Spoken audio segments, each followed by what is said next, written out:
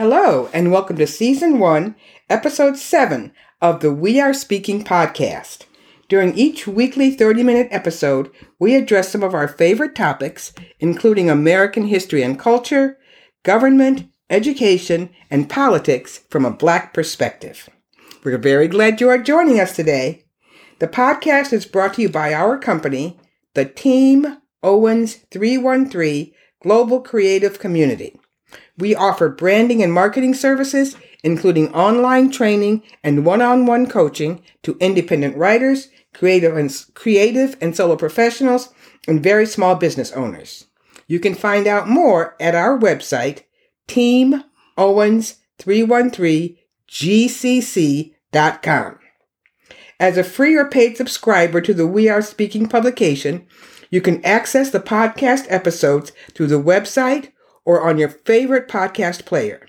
We're available on Apple Podcasts, Google Play, Spotify, Stitcher, and TuneIn. My name is Pamela Hilliard Owens, and I am one of the co-hosts of We Are Speaking, in partnership with my husband and business partner, Keith Owens, who also wrote and performed the intro and outro music for the podcast. And speaking of Keith, here he is. Hi, Keith. Hello. Good to be here again for another good episode. Okay. Well, actually, this is going to be a sad episode because We're going to talk about the shootings of Black men in particular, but Black people by police officers, which has only increased since the killing of Michael Brown in Ferguson, Missouri in 2014. And Keith, talk about the latest one that happened in Grand Rapids this past week. Well, the latest... Grand Rapids, Michigan. Right. The latest episode involved a young man, basically to make it brief, the police officer had a gun to the back of his head and killed him there. And even this is even more graphic than what had happened with George Floyd. The police officer had a knee on the back of his neck. And of course, he said he couldn't breathe.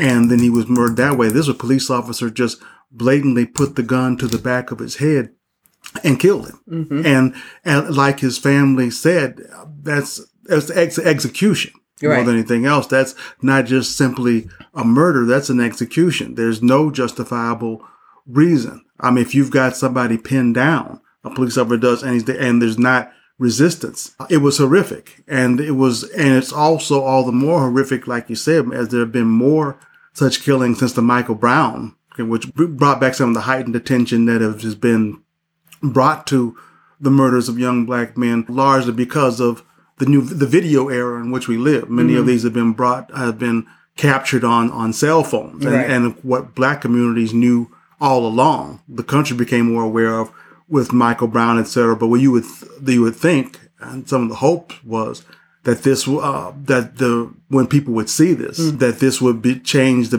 draw enough scrutiny, enough fire and backlash that it would crack down, it would stop. But as we have seen in Grand Rapids, nothing of the sort has happened. Right. And it was a tragic, very tragic situation. Okay, his name was Patrick Lyoya, Lyoya. He and his family escaped about a decade or so. Came here to the United States from the Congo because of violence there. And they thought that they could find safety here in the United States. And he was pulled over for a traffic stop. The police said that the license plate didn't match the car that he was driving. And this is what the police officer said. He pulled out his taser and Patrick started running. And so he ran after him, pinned him to the ground.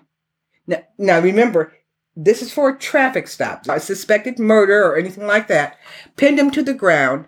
Again, just like George Floyd, put his knee on his back. I know I'm going to pronounce his name wrong. Was face down. The officer pulled out his gun and shot him in the back of the head. And first of all, after the officer pulled out his taser, at first his body cam recorded what happened when Mr. Lyoya got out of the car. But then the officer turned off his body cam. And the only reason we have a video is because someone else was filming it with a cell phone, just like with George Floyd. And this reminds you of the young man, and I'm going to look up his name, who was killed in Minneapolis, or in a suburb of Minneapolis, right after George Floyd. Yeah. He was 21, I believe it was, and they stopped him because he had one of those car fresheners hanging from his mirror, his car mirror. And that's why the police stopped him. And what is so true, and I'm glad you the details of that incident, and so that's extremely important, and I appreciate that. I think what is also really tragic and also very alarming about so many of these incidents. You look at Michael Brown. Michael Brown was walking down the street. And not only that, but they tried to say he would. They had tape of him raising a ruckus inside of a little grocery store. Like they say he might have been trying to steal some little item. And the thing of it is that once again, this was nobody was harmed. Right. Even if what the video that they did not show any altercation of anybody being threatened in any way. But basically, he might have tried to lift a small item from inside the store. When the young man, not that you and that young man, but Eric Garner, who said he couldn't breathe. They were claiming he was guilty of a loose cigarette, of trying to take a loose cigarette from the store. When you get to George Floyd, there was no discernible reason. Almost all these incidents that you have, from going back to Trayvon Martin, it would be bad enough if there was some level of violence attached that still did not merit this kind of action. But when you look at what happened, when you look at what preceded it, like you said, with a traffic stop, or a loose cigarette, or trying to. That's what it was with George Floyd. They thought they were claiming he was trying to change a false dollar. They said that the $20 bill he paid for was, what do you call it? Counterfeit. That's what so it was a counterfeit $20. And so the cashier called the police.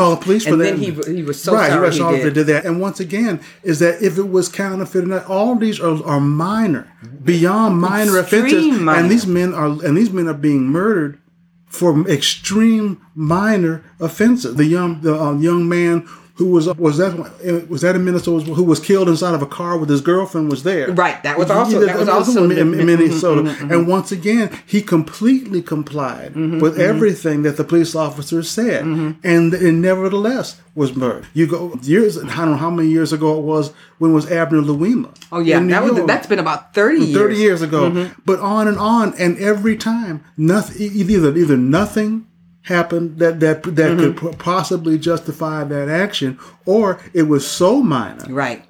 And it just happens again and again. Because just in February of this year, which is just a couple of months ago, another man in Minneapolis was murdered during a no-knock warrant. That's right. Okay, just like Breonna Taylor. And as a matter of fact, this week, Breonna Taylor, who was killed in Louisville, right? Yeah, Louisville. Yes. She's originally from Grand Rapids. She was born in Grand Rapids. And her mother came up to Grand Rapids to console the mother of Patrick Lyoya, because Breonna Taylor was born in Minneapolis, in Grand Rapids, Michigan, and then Patrick was killed there. And so there was a picture of the mother of Breonna Taylor. The police officer there was not accused of killing Breonna Taylor. He was accused of shooting a bullet into the wall that might have hit the person in the next apartment. Okay. That's right. So this happens over and over again. Either no-knock warrants or very, very, very minor infractions or whatever. There was a man who was shot and killed in, I believe it was New Orleans. He was sitting outside selling cigarettes. He had loose cigarettes. He had the approval of the store owner to sit outside, and if you want to sell loose cigarettes, go right ahead. You're not bothering me. That's right. I remember that. And he was shot and killed. Okay, and then of course it was Tamir Rice was shot and killed. He was only 12. And so this just keeps happening over and over again. Yet the man who killed all of the people in Charleston, South Carolina, at Mother Bethel AME Church, 9 people, not only was he not hurt when the police caught him, but he was taken to Burger King for lunch before they pulled him in. And so this is for murder. And not only was it murder in Charleston, but it was an assassination. Because the pastor of the church, the pastor was killed. The pastor was also a state senator. And that's right. Because he was a state senator, that turned it into an assassination rather than just a murder. And so the thing is that the number of black men that are killed by police officers is way over the percentage of even black people in this country. Okay. And for the most part, they are not charged. Now, the only charge that we've had recently was Derek Chauvin was finally charged with the killing of George Floyd. And I think it's this week or next week that the other officers are up to be charged. Right. And then Ahmaud Arbery, everybody was shocked in Georgia when they were found guilty. And Derek Chauvin, he was found guilty. And those are two cases out of hundreds. And look what it took. Right. And look what it took. When you start talking about the response, the reaction to the George Floyd killing resulted in the largest civil rights protest in the history of the world. Right. I mean, there were protests not just in America. There were protests all around the world. All around the world. And you had instances which I still find amazing, where you had instances where as you would have young white kids in rural towns wearing Black Lives Matter shirts in protest, and then that level, and then obviously the level of protest from the Black Lives Matter, from the black pastors, from high profile pastors like Reverend Al Sharpton, the level of focus was so intense that finally brought about justice, and so that's the thing you have to consider too, is that people applauded, and we said that, of course everybody was relieved and glad that there was justice, but look what it took to get justice, and as you and I both know, as any black person knows, we all have family members or personal experience with not with being murdered, but with being unjustly stopped. I mean, it's happened to me. It's happened to family members, friends, repeatedly. And there's no need to repeat all the stories, because everybody's got stories of what happened. And so that's why we know it's gone on. And what happens is there's always the belief gap, because for the large part, this doesn't happen, obviously, to white males, so they can't fathom this happening. How in the world could the police officers act like? Well, they don't see it. They don't live in that community. And this kind of disrespect and for the community. And I think, just to point to some of the reasons why this happens, I should not get, because it gets too involved, but essentially in too many communities. And I know a specific example when I used to work in Los Angeles, where the police officers in specific communities are placed in those communities for specific reasons. Yes. And where I know when I was in Los Angeles, I was told by police officers, and I have, that for a long period back during the 60s, because I was there back in the 80s.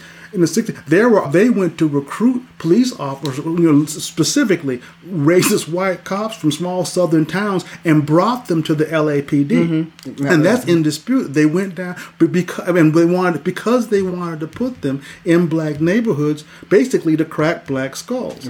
And there are other incidents, things I've seen and reported, know about that have happened elsewhere, but that one specifically points again. And you look at the relationship between police officers in a wealthy community versus other, and it's a totally different thing, because in a wealthy community they may view it like, you work for me, which is the way it's supposed to be all around. But it's totally different. And I'm referencing an article by NPR from last year, 2021, and the article The headline for the article says, "Fatal police shootings of unarmed black people reveal troubling patterns." Okay, they referenced last year. Well, actually, it was 2018. A young black man was riding his bicycle through Vallejo, California, when the officer noticed that the bike had no lights, and that he was weaving in and out of traffic. Again, it's so minor. And I don't know whether there's a law that says at night your bicycle is supposed to have lights or whatever. But he wrestled him to the ground and then hit him over the head with his flashlight and then shot him seven times. Okay. And I don't know why these police, and of course it's not all policemen, but it's enough that it makes that, like you said, it's a troubling pattern. why these police who are trained, why they can't turn them over and put handcuffs on them. They do that on TV all the time. Right. Where they hold them with one hand and put the handcuffs on the other hand. But if someone is on the ground and you have your knee in his back and he is unarmed, how is that a threat to you? Is the question. And so what this article from NPR says is that a lot of these officers, number one, a lot of them are rookies. For the majority of them, they've been on the job less than a year. Right. The majority That's a great point. Yeah, the majority of these shootings are in the South. Okay, this is what NPR is saying. But majority of fatal shootings. Fatal shootings of black men in the South. Wow. Are in the South, and a lot of these officers, this is their second, third, fourth time that they've been in officer-involved shootings. Now, on the other hand, this article says they were interviewing some professors. Many officers go their entire career without shooting their gun at all. They work on the force 20, 30, 40 years and don't even pull out their gun. So, of course, it's not everyone. But it's enough that it's a troubling trend, especially when 25% are black people, and we're not 25% of the population. It's so much higher than the percentage of the population. A lot of the officers were convicted of crimes while they were on the force, of other crimes such as assault and battery and all that, but they kept their jobs. And in one instance, officials in a tiny Louisiana parish repeatedly fired and rehired who got into trouble with the law 3 times over 30 years. And so that's another thing, and we found this out during and after the January 6th insurrection. A lot of these police officers, especially the ones we're talking about, are white supremacists. Yeah. And when they were arrested for breaking into the Capitol building, then we find this out about them. Right. A lot of them are former military, okay, which is nothing wrong with being former military, but when you have a mindset of, I'm going to kill everybody who doesn't look like me, that's a problem. That's a problem. And when a lot of these, especially the smaller police departments are filled with these people, and what happens a lot of times, a police officer is let go from one small police department and he's hired with another one 20 miles down the road, and it's the same police officer, and so he doesn't get any recourse or repercussions from doing this. And look where they're rehired. Right. That's the thing. I mean, it's that when they're rehired, they're not rehired, for example, in Grosse Pointe. Right. They're rehired. They're shuffled around in neighborhoods that basically have no recourse. Right. And so is also a very interesting statistic that you brought up there about rookies. Right. It's the same mindset. Our parents are both school teachers. Right. And one thing my mother used to always say was upset about was that as teachers got better, when she's young, they promote. The better black teachers got promoted out to teach white students. Right. But the ones that were learning, they left them behind. Right. If you were a great teacher, they said your idea was you move from the same thing. Well, I believe the same thing happens too often in the police department. You get officers who are trained, who know how the things work. As you mentioned, the police officers, 20, 30 years, never fired a shot. They're not working in the hood. Right. They say, well, you're a great police. We need to move you out here. I mean, where those officers are most needed, right, are in these more troubled neighborhoods. That's where they're needed. There's nothing wrong with having somebody, but if you have a rookie cop, have that police officer, paired with somebody. Right. And I should back off because obviously I'm not a police officer, so I can't be dictating police policy. But it does seem to be common sense. Right. That to have officers, that when you have where the situations are more complex, when the tempers are running high and a lot of things are going on, you need officers who know. Right. And the one more thing I would say is that when you talk about the way all these assaults on black men and on black communities are happening with too many instances of police officers, how does that serve justice? Right. Because in the end, we all live in the same country. How does that serve? That's the big question that never seems to get answered, is just allowing police officers to run rampant in black neighborhoods. How does that? It's not just that it's obviously bad for that neighborhood, but do you really think that doesn't have ramifications beyond that neighborhood. Right, exactly. How does this serve justice? And that's the problem. In this particular study, in this NPR article, 19 of the officers involved in deadly shootings were rookies with less than a year on the force. One was on the job for just 4 hours, another for 4 days. More than a quarter of the killings occurred during traffic stops. And 24 of the murdered black men, 18%, 24 was the number, 18%, suffered from mental illness. And this is what we're talking about, especially when someone is mentally ill, that takes another kind of person to deal with that. Okay? And so, and we've been asking, when I say we, I mean the public has been asking about this.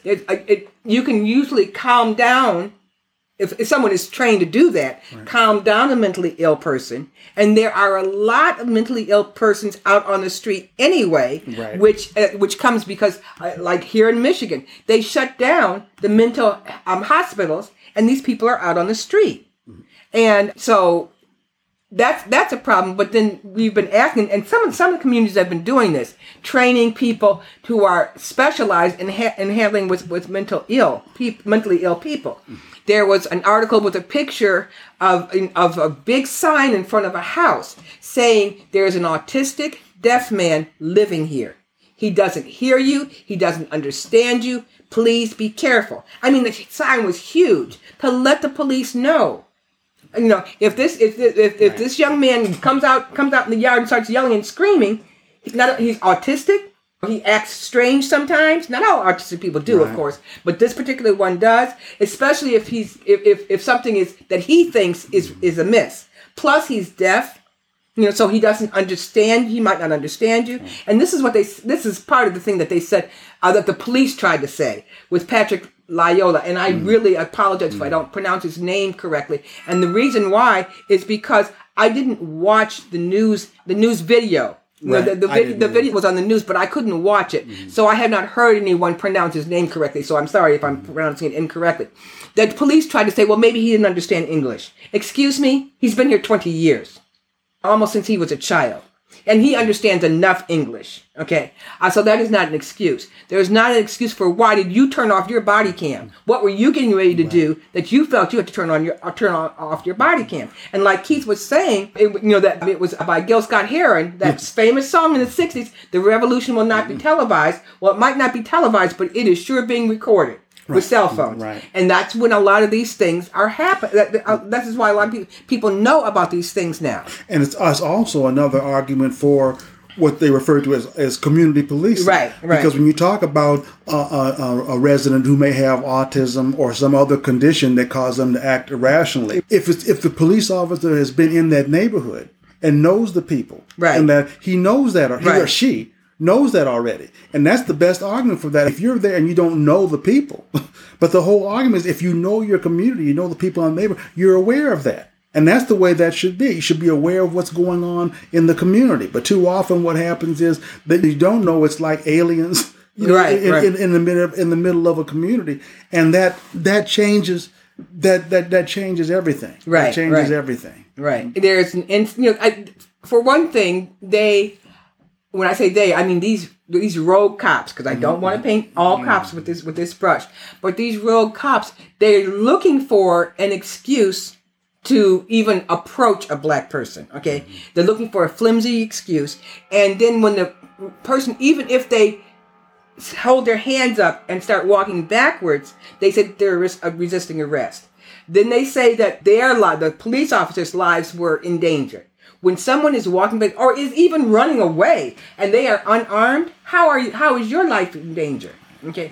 And when we think about the generational trauma, and when I say generational trauma, I mean from decades and centuries of trauma of black people, we always think there's something wrong. This happened to me a couple of years ago. I was just going to the gas station, which is not far from here, and okay, I do have a lead foot. I admit that. But I was probably going on a 25 mile an hour zone. I was probably going 30. And I pulled into the gas station, and the police pulled up right next to me. I didn't know what to do. He just said, "You were driving a little bit too fast down that residential street. Next time, drive slower. I said, okay, and he drove off, a white police officer. I was never so relieved in my entire life. That's right. And I think that's first of all, the way that he reacted was good, and also there's that fear that all black people know. And I think that part of it is, and as we come close to wrapping up, is number one, you always see the term to serve and protect. Right. But too often the feeling in too many black communities that they feel like the cop to serve and protect the white communities from the black communities. And I think many of them view that. They view that, keep the violent black communities, make sure that they don't spill over into the law-abiding white communities. And I think that whole thing has caused so much distrust. And that is, on the flip side, what's that term they say? Don't when you talk about there's the feeling don't talk to the police. Right. They said don't snitch. Snitching. Don't right. snitching. And that's one thing where I understand somewhat both sides. I understand because many young people, not just young people, older people as well, feel like that you don't solve it with the police. Don't call the police. Right. Don't involve because you don't know what the police will do. But on the flip side, it needs to be on the record that you called. Right. The police, because if the police say they never called. Right. Because that needs to happen. You need to involve them. And the last thing I'll say is when they came with that movement that came from the George Floyd when they said not dismantle the police, what did they say? Defund the police. And without getting to all the details, the one part of that I really understood all of it. But particularly was there are areas where the police are not trained and don't know. Right. And they need to increase funding for people who know how to deal with mentally ill people. Right. There's so many situations where legitimately they get called in to deal with. They don't know how to deal with that. Right. And they don't have to be there. Right. And I think that could be a way towards stepping. Right. And so we want to end this with always thinking about the families who have unnecessarily lost these. Now, if there is a person you are pursuing who is an accused murderer, not one that you think because all people look alike, but is an accused murderer, has a gun or a rifle, and your life is in danger, that's one thing.